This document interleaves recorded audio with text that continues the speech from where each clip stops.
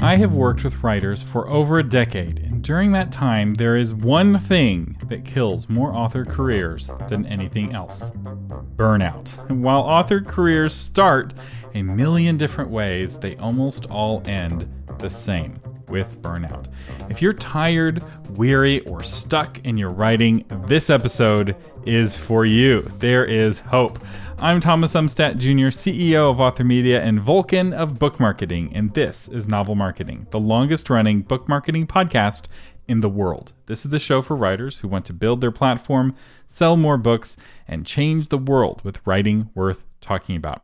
And let me say that I personally am no stranger to burnout. About a year and a half ago, I woke up so overwhelmed with all of the different roles and tasks that I had that I couldn't get out of bed. I had a total meltdown, a total mental breakdown, you could say, and I realized that something had to change. I counted up my responsibilities and realized I had 19 different roles. I used a tool developed in my mastermind group called the Project Value Planner, and it's a simple spreadsheet where I ranked each of my areas of responsibility on 3 criteria: how easy they were, how much joy they brought me, and how much money they brought in. Easiness, joy, and revenue.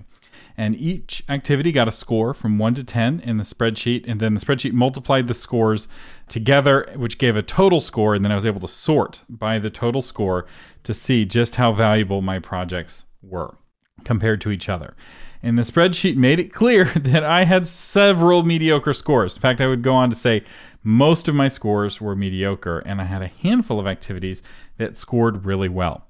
So I started cutting the bottom activities on the spreadsheet out of my life. And let me say, this was a painful process. Some of the things that I cut were areas of responsibility that I invested years and years in, that were points of pride. Like, for instance, the plugins, right? I helped develop and invent the MyBook Table plugin and the MyBook Progress plugin, but they had mediocre scores on the Project Value Planner. So I started looking for a company to sell those plugins to give away my babies. Oh, it was so hard. And up to that point, this show was co-hosted by James L. Rubart, and he too was swamped. And he went through a similar process of ranking his activities. And interestingly, the same process for him produced very different results. For me, the Value Planner made it clear I needed to keep hosting Novel Marketing, while for him, it showed him that he needed to stop hosting the podcast. He had some really exciting things to work on, and the podcast was pulling him away from those exciting things. And this led us to the famous episode 204, Focus, Pruning, and Why Novel Marketing is About to Change. And this is the episode where Jim announced that he was stepping down from the podcast. Looking back, I suspect this episode saved the Novel Marketing podcast. Otherwise, I think it would have ended up pod fading. Jim desperately needed more time to work on those other exciting projects. And by him stepping back and me making the pruning in the other areas of life to have more time to work on the podcast, suddenly the podcast was well taken care of again. And without the pruning, I wouldn't have had the time, and Jim didn't have the time, and the podcast would have pod faded. Interestingly, about that time, almost all of the other book marketing podcasts pod faded. In 2019, the Book Marketing Show, the Sci-Fi and Fantasy Marketing Podcast, the Smarty Mance Book Marketing Podcast, and the Book Launch Show all came to an end. So the one show that didn't pod fade was the Sell More Books Show, which also had a host change up that year. The book marketing podcast world is not very big, but 2019 was a big year in that small teacup. It was a tornado in a teacup, you could say. And I will put a free version of the Project Value Planner in the show notes if you want to download it and try it yourself and see how your different activities rank against the other activities that you're doing. And I'll say that podcasting is a lot of work, and it has to be worth it for the show host to keep going week after week. It takes a lot of effort and money to put on a podcast. And a big part of what's kept this show on the air were the patrons that supported the podcast financially. And if you look at the podcasts for writers that survived the 2019 shakeup and are still going strong today, almost all of them have solid backing from their listeners on Patreon. It really is the difference maker in what helps a podcast stick around. So anyway, back to the story. I spent most of 2019 cutting responsibilities. It was just like chopping fingers off. It was so painful. And the part of what made it painful was that many of those activities were bringing me money. They weren't bringing me a lot of money, but a little bit of money, adds up, especially if you have a bunch of activities that are each bringing you a little bit of money. And so I saw a drop in revenue in 2019. And by the end of the year, I was mostly done with most of the pruning. And just in time, on December 29th, our son Tommy was born. And so we entered 2020 with high hopes and lots of optimism. It's going to be a brand new, fresh year with a fresh start. This is where you laugh sardonically. Anyway, so we spent the first 2 months of 2020 lockdown with a newborn, and we came out of lockdown just in time to go back into lockdown for COVID-19. Now, when the lockdown started in March, I had some extra capacity because I had done that pruning in 2019 that I was able to do a series of free webinars. Basically, in about a 3 or 4 week period, put on an entire writers conference worth of free presentations that I gave for free and offered to people who were subscribed to the email newsletter. I announced them on the podcast, but the only way to get them was to be on the newsletter. And I wanted to offer something to make up for all the writers' conferences that were being canceled. And this was my way of giving back to the community. And this was back in the we can get through this together period of the pandemic, where we all thought it was only going to last for a few weeks. The optimism of the early 2020. Anyway, but like I said, I enjoyed giving back to the community, and I got something in return. While it cost me time and money to put on the webinars, I got a boost to my email list. So from my perspective, it was a win-win. But to do those webinars, sometimes 1 or 2 a week, in addition to my 2 weekly podcasts, was a lot of work. It was too much work to sustain for a long period of time, except instead of taking a break after that, I went straight into the Book Launch Blueprint, which was the biggest and most well-attended course we ever did. And many of our students were locked down at home, and so they spent all day, every day during the course, just doing homework and asking questions. I had hundreds of questions coming in, and it was more than I could handle. And I ended up having a stress migraine on and off that whole course because I bit off more than I can chew. And in hindsight, obviously, this is more work than I can handle. Maybe you can relate. You've bit off more than you can chew with the current projects that you are working on. Hopefully not. Hopefully this sounds like some foreign and exotic thing that happens to strange people. And the mistake that I made looking back wasn't in doing the webinars. I think the webinars were good, and I think it helped a lot of people. And it wasn't in doing the course.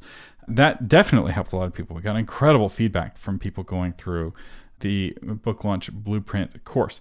The mistake was maintaining that frantic pace and not taking a break in between and not taking a break after. When it was all over, I almost immediately picked up a New York Times bestselling author as a consulting client. This is an author with a household name book. And I was really excited to work with that client, even though consulting did not rank high on my project value planner. But this author was so cool, I wanted to work with this author, and so I did it anyway. And it was a great learning experience and a great experience all around, but it didn't give me that break that I needed. And right about the time that engagement did wind down is when I went straight into Obscure No More, which brings us to today. So even with the pruning I did last year, I've been going this whole year. And so I have been battling burnout myself. And 2020 has been a tough year. It's been a tough year for everyone. Depending on your situation, it may have been months since you've touched another person. Some people have gone months without seeing another human face, not covered by a mask or behind a screen. Some of us, that's more than even prisoners in solitary confinement get. So some of us have gone months without a paycheck, and others have had to work more hours just to make the same money that we made last year. And I know for my family, in addition to work being intense, I feel like we've had one blow after another, whether it's emergency ambulance trips to the ER, or deaths in the family, or the social isolation, or just living in lockdown with an energetic toddler and a brand new baby. It's been a tough year. It's also been a full year. A new baby has caused us to start selling our house and looking for a new house. And now that 2020 is coming to an end, the adrenaline of the pandemic has worn off, or at least it's worn off for me. We still have a long road ahead. This whole year, we keep thinking, oh, this event in the future, once summer comes, it'll get easier. Once the election happens, it'll get easier. Once the vaccine comes out, it will get easier. And we keep telling ourselves, just 2 weeks away, just 2 weeks away. And hopefully it will be easier. And I will say, many authors took their pandemic adrenaline and they put it into their writing, which was an incredibly good thing to do, right? If you have a lot of time at home, spending that extra time writing is a really productive way to redeem that time. And I know this because the literary agents that I know tell me they're getting twice the proposals they normally get. A lot of people are writing a lot more. And I suspect that frantic pace is not a sustainable pace. In fact, I suspect that 2021 might be for the publishing world what 2019 was for the book marketing podcast world, where a lot of authors are going to get burnt out and quit.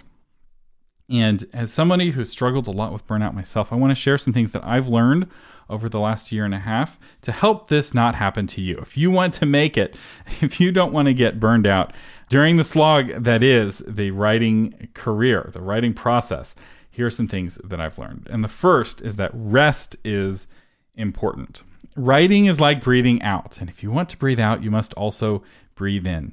And the cleaner the air you breathe, the easier it is to breathe. But what really matters, it's not the quality of the air, but the act of breathing. Sometimes like, oh, I'm not going to breathe unless every breath can be a perfectly clean breath. No, you got to breathe the air you've got, because you can't breathe out if you're not also breathing in. And it's interesting that one of the 10 commandments is about rest. Most of the commandments, like don't lie, don't steal, don't commit adultery, don't murder, they make sense instinctively. But why a commandment on rest? Well, I can say that when I'm exhausted, I'm not my best self, just to say the least. In fact, in Alcoholics Anonymous, they have this concept of HALT, which stands for hungry, angry, lonely, and tired. Alcoholics are most likely to relapse and start drinking again when they are hungry, angry, lonely, and tired. And setting a day, a week, aside to rest and share a meal with your community deals with all 4 HALT elements. Rest makes being a better person easier, and it makes being a better writer easier as well. When I set a pace for myself that I can't sustain, everything in my life begins to suffer. And it's okay for a season to devote every spare minute to writing a novel, but if I try to make every month like National Novel Writing Month, I will burn out. For everything there is a season. There's a season for intense work, and there is a season for rest. In fact, the ancients believed in 3 kinds of rest. So real quick, let's talk about them. The first is daily rest, right? This makes sense. This is taking a 5-minute break from your writing to walk around the block and clear your head. But it's also getting a good night's sleep, right? We're sleeping less and worse than ever before. You know this, I know this.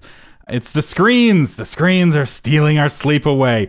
And it takes a toll physically and emotionally. And you would think with everything locked down, we'd be getting more sleep. But in reality, we're just spending more time with our screens. As the CEO of Netflix once said, their biggest competitor is sleep. If you're feeling burnt out, try to get to bed an hour earlier. You may be shocked at the difference just 1 additional hour of sleep makes. There's a lot to be said about sleep. I'm not an expert on sleep, but there's some good books on sleep. And if you're struggling with sleep, I encourage you to study. Get a book on sleep. Learn about what is causing sleep to be good, what causes it to be bad, and how you can have better, more restful sleep.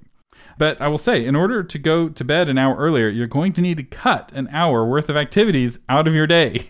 So what can you prune to make more time for sleep? And I will say, speaking of sleep, I was stuck on the outline of this episode. I was going completely in the wrong direction. And so I took a nap. And when I woke up, I had fresh vision for what to talk about. And I decided to share more of my personal story instead of just throwing tips at you. So hopefully the episode is a better result. You can let me know in the comments or shoot me an email at thomas@authormedia.com. But I will say there's a lot of science in support of the power of napping. And I'll have a link to an article all about how beneficial napping can be in the show notes. The second kind of rest that the ancients recognized was weekly rest. This is the kind of rest that is specifically talked about in the 10 Commandments. And there's something to be said about resting 1 day in 7, especially if you make a point to take that day to spend quality time with your friends and family. The only semesters I got straight A's in college were the semesters where I refused to study or do any homework on Sundays. Resting my mind helped me learn better the other 6 days of the week. The semesters where I did work and study on Sundays, I got worse grades. One of the things I learned in college, and one of the things that rest forced me to learn, was that working longer is not the same as working better. I was able to get better grades by working fewer days a week. And resting 1 day a week had a lot to do with me being able to graduate with honors. It was like my cheat code in a sense. And my challenge with resting once a week is that it's very easy for me to spend the whole day zoned out to one screen or another. And I find that, at least for me, that's not nearly as restful as going for a hike with my wife and kids. And I would suspect I would be a lot happier as a person, a lot more productive, if I took my children to the playground more. And I also suspect that the house would be a bit quieter too, as we gave our kids a place to burn off their manic toddler energy. Playgrounds, it's a win-win. And the third kind of rest is a seasonal rest. And it's interesting that pretty much every civilization in the history of the world had holidays. They had different holidays, but they often had holidays around the same points in the calendar. There's some deep need in the human condition that needs special rest days from time to time. And holidays are a great way to celebrate triumphs, but they're also a great way to mitigate sadness. Imagine living in the far frozen north in the winter, in a time before electricity, when the winter really was a dark and cold and scary time. You would want a holiday of light near the shortest, darkest day of the year. And that's what you see. There's a holiday of light in pretty much every culture right around that darkest day of the year. Somehow, the darkest, coldest time of the year can be transformed into the most wonderful time of the year through the power of holidays. And I will say one key for holidays in today's world with electricity and heaters, but one big benefit of them that I've noticed is that we all take them together. And this is why coming back from a holiday feels different than getting back from a vacation. When I get back from vacation, I have a stack of work piled up from all of the people who were not on vacation. I have hundreds of emails to go through. Sometimes it takes me days to get through all of the email after I go on vacation, and it's not very fun. The days after a vacation are sometimes so miserable that it undoes all of the fun of the vacation. But not so with a holiday, because with a holiday, everybody else is taking a break too. And so they're not sending you emails. They're not sending you tasks to complete. And everyone comes back from the holiday rested and encouraged and rejuvenated, or at least more rested, more rejuvenated, more encouraged than they would having come back from vacation. So I realize holidays can be rough for various reasons, and especially if you're grieving, I would say. And I'll also say that I'm really hoping this Christmas to really lean into it and practice what I preach. I plan to take a break from making new episodes until the end of the Christmas New Year's season, so I won't be doing new episodes until January. And this way, you can take a break too. I've never made a gingerbread house before, and now my daughter Mercy is old enough to make one. She's already made one with her mom. Perhaps she can show me how to do it. So I want you all to hold me accountable that I actually took a break and I actually made a gingerbread house. And this kind of quality time with your family is what holidays are all about. And so let's all do that together. Let's all give each other a break from email so we don't send the emails so they don't feel like obligated to send them back. We can all come back more rested, a little bit less burned out. So the first thing I learned about burnout was that rest is important. The second thing I learned about burnout is that pacing is important. Once upon a time, a turtle and a rabbit had a foot race, and the rabbit raced ahead right out of the gate, but soon got tired and distracted. Meanwhile, the turtle kept going slowly and steadily, and he won the race. And this, of course, is the famous fable, but what's interesting is it's not just true in the fable, it's actually true in science. In the show notes, I'll have a link to a YouTube video embedded where you can see a turtle and a rabbit on a racetrack racing each other, and sure enough, the turtle wins through slow, deliberate effort. Now, you may be thinking that pacing and rest are at odds, but this is false. Rest is part of pacing. Just like how you need to breathe in to breathe out and breathe out to breathe in, you need to be rested to keep a steady pace. In fact, one way to think about pacing is that it is resting while you work. It is picking a speed where you can maintain for a very long time. Beware of taking advice from the person sprinting out of the gate at the marathon. You may find yourself passing them and their bad advice after a few miles of a maintainable pace. A big part of pacing is pruning. And I talked about this, that I've had to go through this myself. We all only have 24 hours a day. And when you choose to do something for an hour, you are choosing not to do anything else during that hour. And if you choose to multitask for an hour, you're choosing to get nothing done except switching from task to task. We only get one shot at each day. There are no checkpoints, save games, or do-overs. And so pruning allows us to focus, and focus allows us to make progress. And progress is what encourages us to keep going and not get burned out. If you want to succeed at something, you must be willing to invest time and effort into that thing. This seems commonsensical, right? I shouldn't need to say this, but I know so many authors who are stingy with their time and treasure and then get frustrated that they're not seeing results in their publishing career. If you want to reap, you must first sow. This is not new advice. This is something our ancient ancestors discovered when they stopped hunting and gathering and started farming. They realized that if you're willing to invest and let some of those seeds that you gathered fall into the earth and die, invest them, that in the future they will grow and produce far more seeds. And some of those seeds you plant, and you can feed your family and have an abundance to spare. There is an advantage to being a farmer over a hunter-gatherer, and it's why we eat food that is farmed. I can't tell you the last time I've eaten food that was hunted or gathered. It just doesn't happen much anymore because it's not a scalable approach. Sometimes a good activity can rob time and energy away from the best activity. And if you want a healthy plant, you must be willing to prune that plant. You cut off some of the branches so that the other branches can bear more fruit. And this is why I really like the Project Value spreadsheet so much, and why I'm giving it to you for free if you want it. It allows you to see what the healthiest branches are in your life. And I like the fact that it doesn't just look at money. And it's really easy to put together, a list of all the projects and how much money those things brought in. But money isn't everything in life, right? Joy is also important.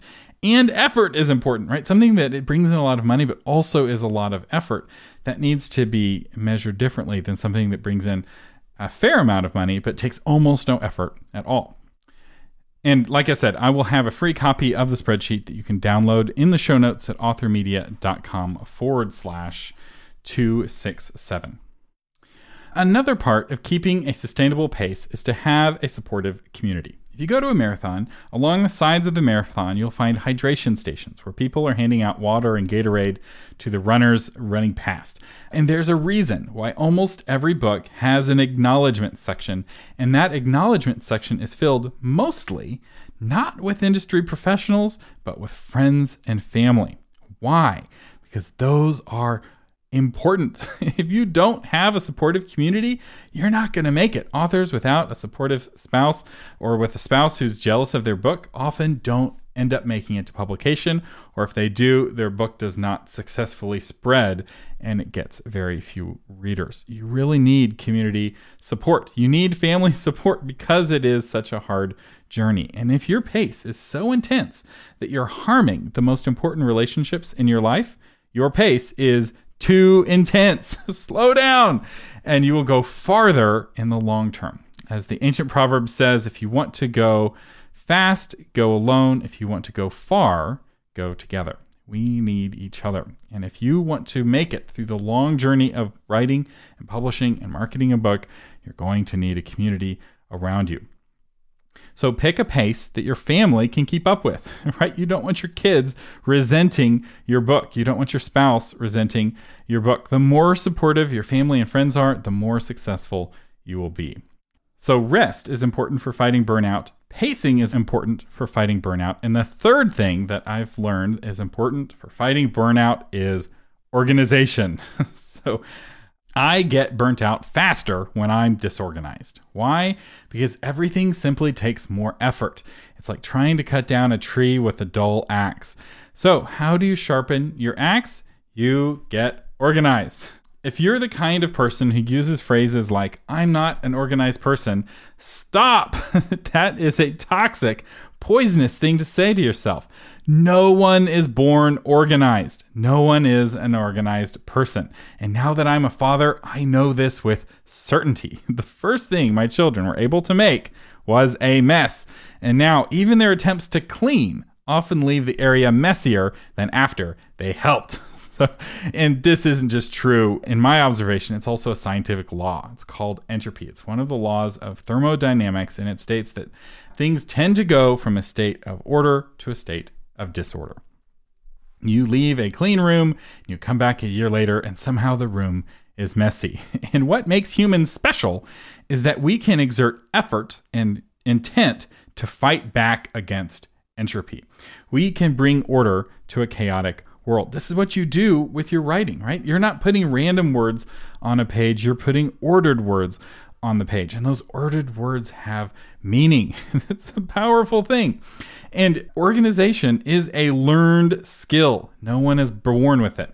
So instead of saying, I'm not an organized person, say, I'm the kind of person who can learn how to use an organizational system. Sure, some people are able to create organizational systems themselves. And I think when we say somebody is an organized person, this is what we're talking about. They're able to create their own organized system. Just like some people are able to create their own religions. But just like how creating your own religion is very rare, creating your own organizational system is very rare. Most of us need to use somebody else's organizational system. Now, I am agnostic when it comes to organizational systems. Pick one that works for you and then follow it religiously.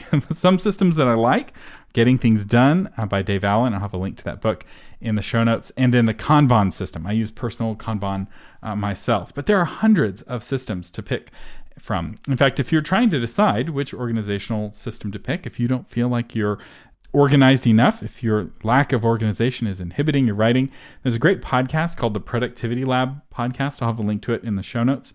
It's a podcast hosted by two writers, and each episode they pick a new organizational system or method or technique, and they use it for 2 weeks, and then they tell you what they think about it. So like one time they tried cold showers because there's some belief that taking cold showers will make you a more productive person.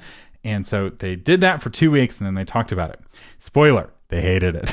So you can learn from their pain, and it's a great podcast.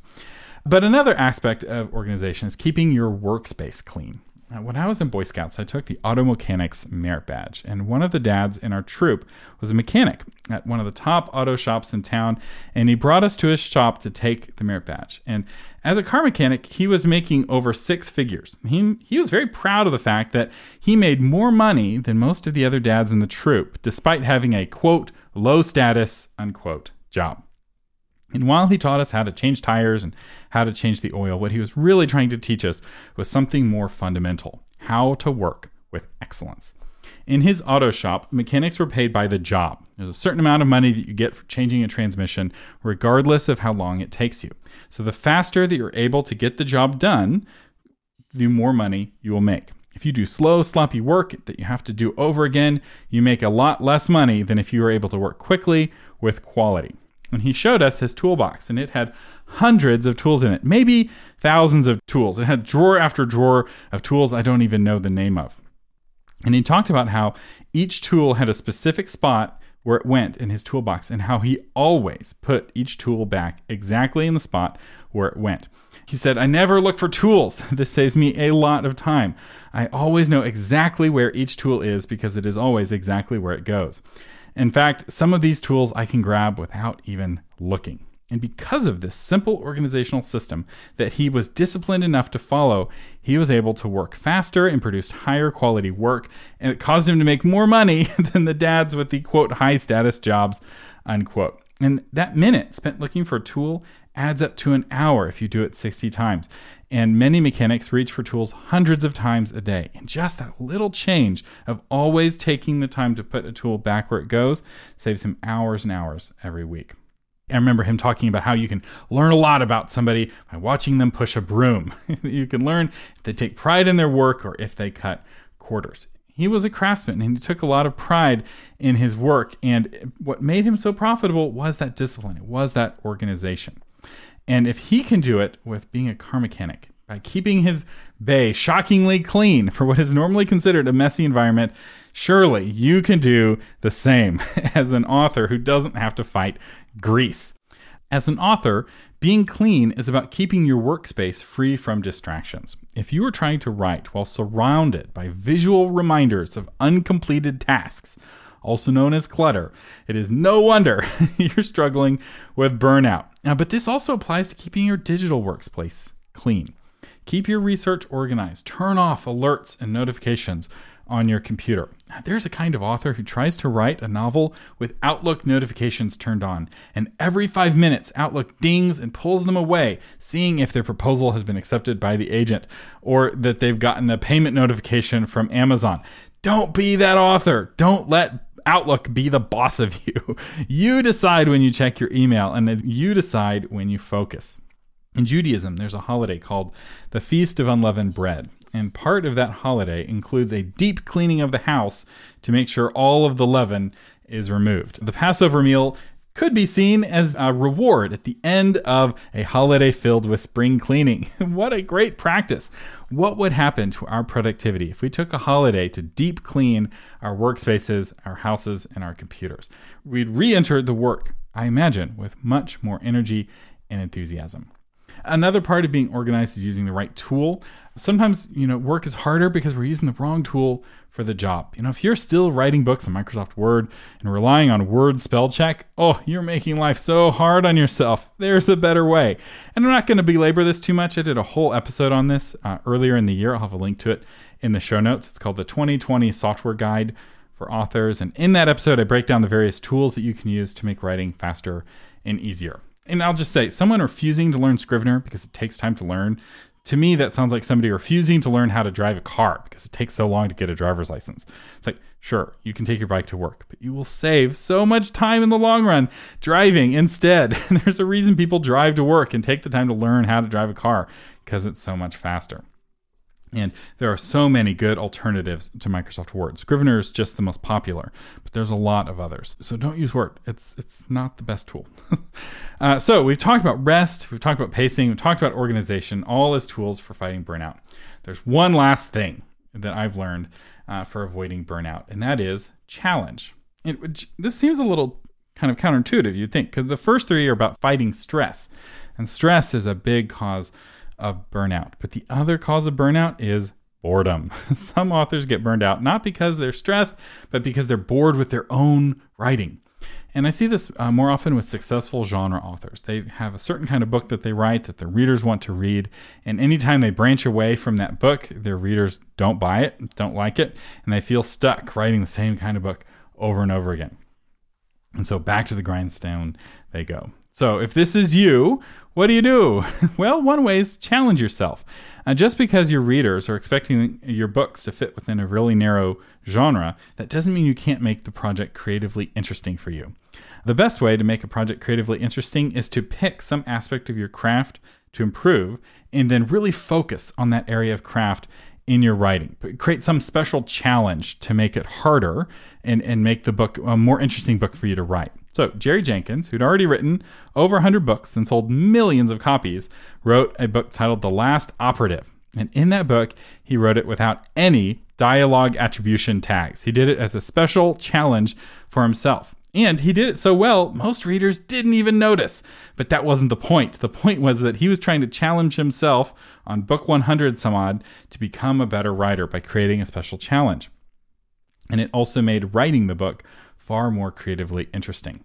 Ernest Vincent Wright wrote Gatsby, which is a 50,000-word novel without using the letter E. And that is the sort of silly example, but it does illustrate the extremes some authors will go to when trying to keep their writing challenging. Now, perhaps if Ernest Wright had used the letter E, he could have written The Great Gatsby, but that's neither here nor there. Another way to help fight burnout is to read good books. Reading a masterpiece tends to inspire you to write better yourself, and it gives you ideas. And I suspect, now that you've been writing for a while, if you were to go back to the masterpieces that you read back in the day, the books that really jumped out to you in high school, or that you read, in a literature course. If you go back and read them, I imagine you'll see them with different eyes. You're going to see them now with author eyes. You're not just going to see the what that caused you to fall in love with the book in the first place, but you'll start to see the how. And this tends to be very inspirational because you can take that how that you now can see now that you're an author, you can apply it to your own writing. Right? So perhaps you notice how Mark Twain uses character voice as an element of foreshadowing to create drama and tension and keep you turning the page. Well, you may not be writing about boys taking a trip down a river, but you could implement that technique in your own writing. So reading some really good books can be very rejuvenating. And it's also an opportunity to get away from the screens and to be very pro-burnout. And then another technique that some authors use is they branch out with a pen name. And they'll write a totally different kind of book under a pen name. And this allows them to get away from all of the expectations that came with their current name. So J.K. Rowling wanted to write some crime thrillers, so she created a pen name, Robert Galbraith, and she wrote under that pen name. And it was, some investigators finally figured it out that it was her the whole time. But the advantage of writing under the pen name is that she was set free from the expectations of her existing readers. She didn't have to write yet another story in the wizarding world. The disadvantage of this technique, though, is that by branching out with a pen name, especially if you do it secretly, you're also putting aside all of the platform and reputation that you've built up, and you really are starting over from scratch. So this strategy works best if you have enough money to take a risk of starting over. This is more of a, once you really advanced and really established, this is something that you might experiment with. And you'd be surprised how many authors quietly have a pen name that they write a very different kind of book under just to give themselves some creative break.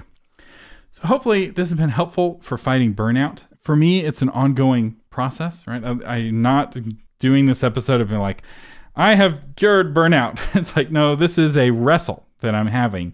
It's kind of like this monster that I'm continually facing. And I'm still here. I'm still making podcast episodes. And so, I've survived so far. And these are the things that have really helped is, being organized, being disciplined to kind of reorganize, because entropy, one of the things I've noticed is that it doesn't just apply to life, it also applies to the organizational system. So I go and I'll get a system and I'll be really organized, and then entropy will start to happen with that system, and I have to discipline myself to go back and, clean things up again, make sure the axe is sharp.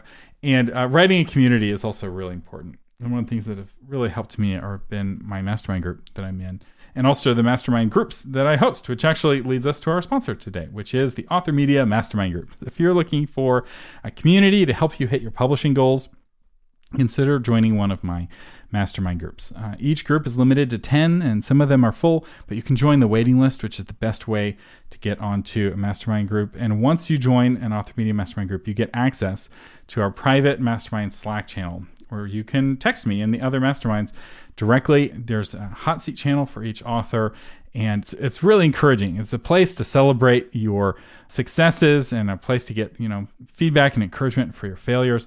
And one of our authors just recently won a major award, and everyone is celebrating. It was really fun. And we also have a monthly video call with you and the other 9 masterminds and me all together, where we're encouraging each other to push forward. And one of the things I've realized is that as you get more established in your career, the challenges that you face really change. So when you're first getting started, your 2 big challenges are craft and platform. Right? It's learning how to write the kind of book that people want to read, and learning how to get the word out about that book. But as you learn how to write better, and as you learn how to promote your book better, the challenges shift to your mom getting sick and moving in with you, or your kids, getting married. And, suddenly it's all of these kind of external threats, these things that don't seem to have anything to do with writing, but now you're having to negotiate this major life change. And that's when having a community really is helpful, because sometimes you just need a listening ear. And so you don't have to join one of my mastermind groups. In fact, you may not be able to, because they're often full. But I do encourage you to get in community somewhere. And if you do want to join one of our mastermind groups, we would love to have you. Our featured patron today is Michael Jack Webb, author of Infernal Gates. Time is running out for Ethan Freeman, an ex-Special Forces Ranger, to stop a conspiracy to free the Destroyer and his horde of fallen angels. So Michael Jack Webb, thank you so much for being a patron of the podcast, for helping keep the podcast on the air. I'll have a link if you want to become a patron of the podcast and help keep these episodes coming.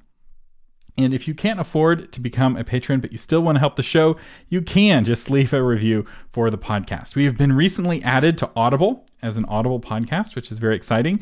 But since Audible podcast is so brand new and we're recently added to Audible, currently we only have one review, which is way better than the 0 reviews we had a couple of weeks ago. But it would help a lot if a few of you would be willing to leave a review for Novel Marketing on Audible. And I know some of you have been asking if I did indeed get down to one business card. I recently turned 35, and I did, I'm happy to say. The pruning was a success, and I was able to get down to a single business card. And I will have a photo of the business card in the show notes for those of you who'd like to see it. You've been listening to Thomas Umstattd Jr. on this final episode of Novel Marketing of 2020.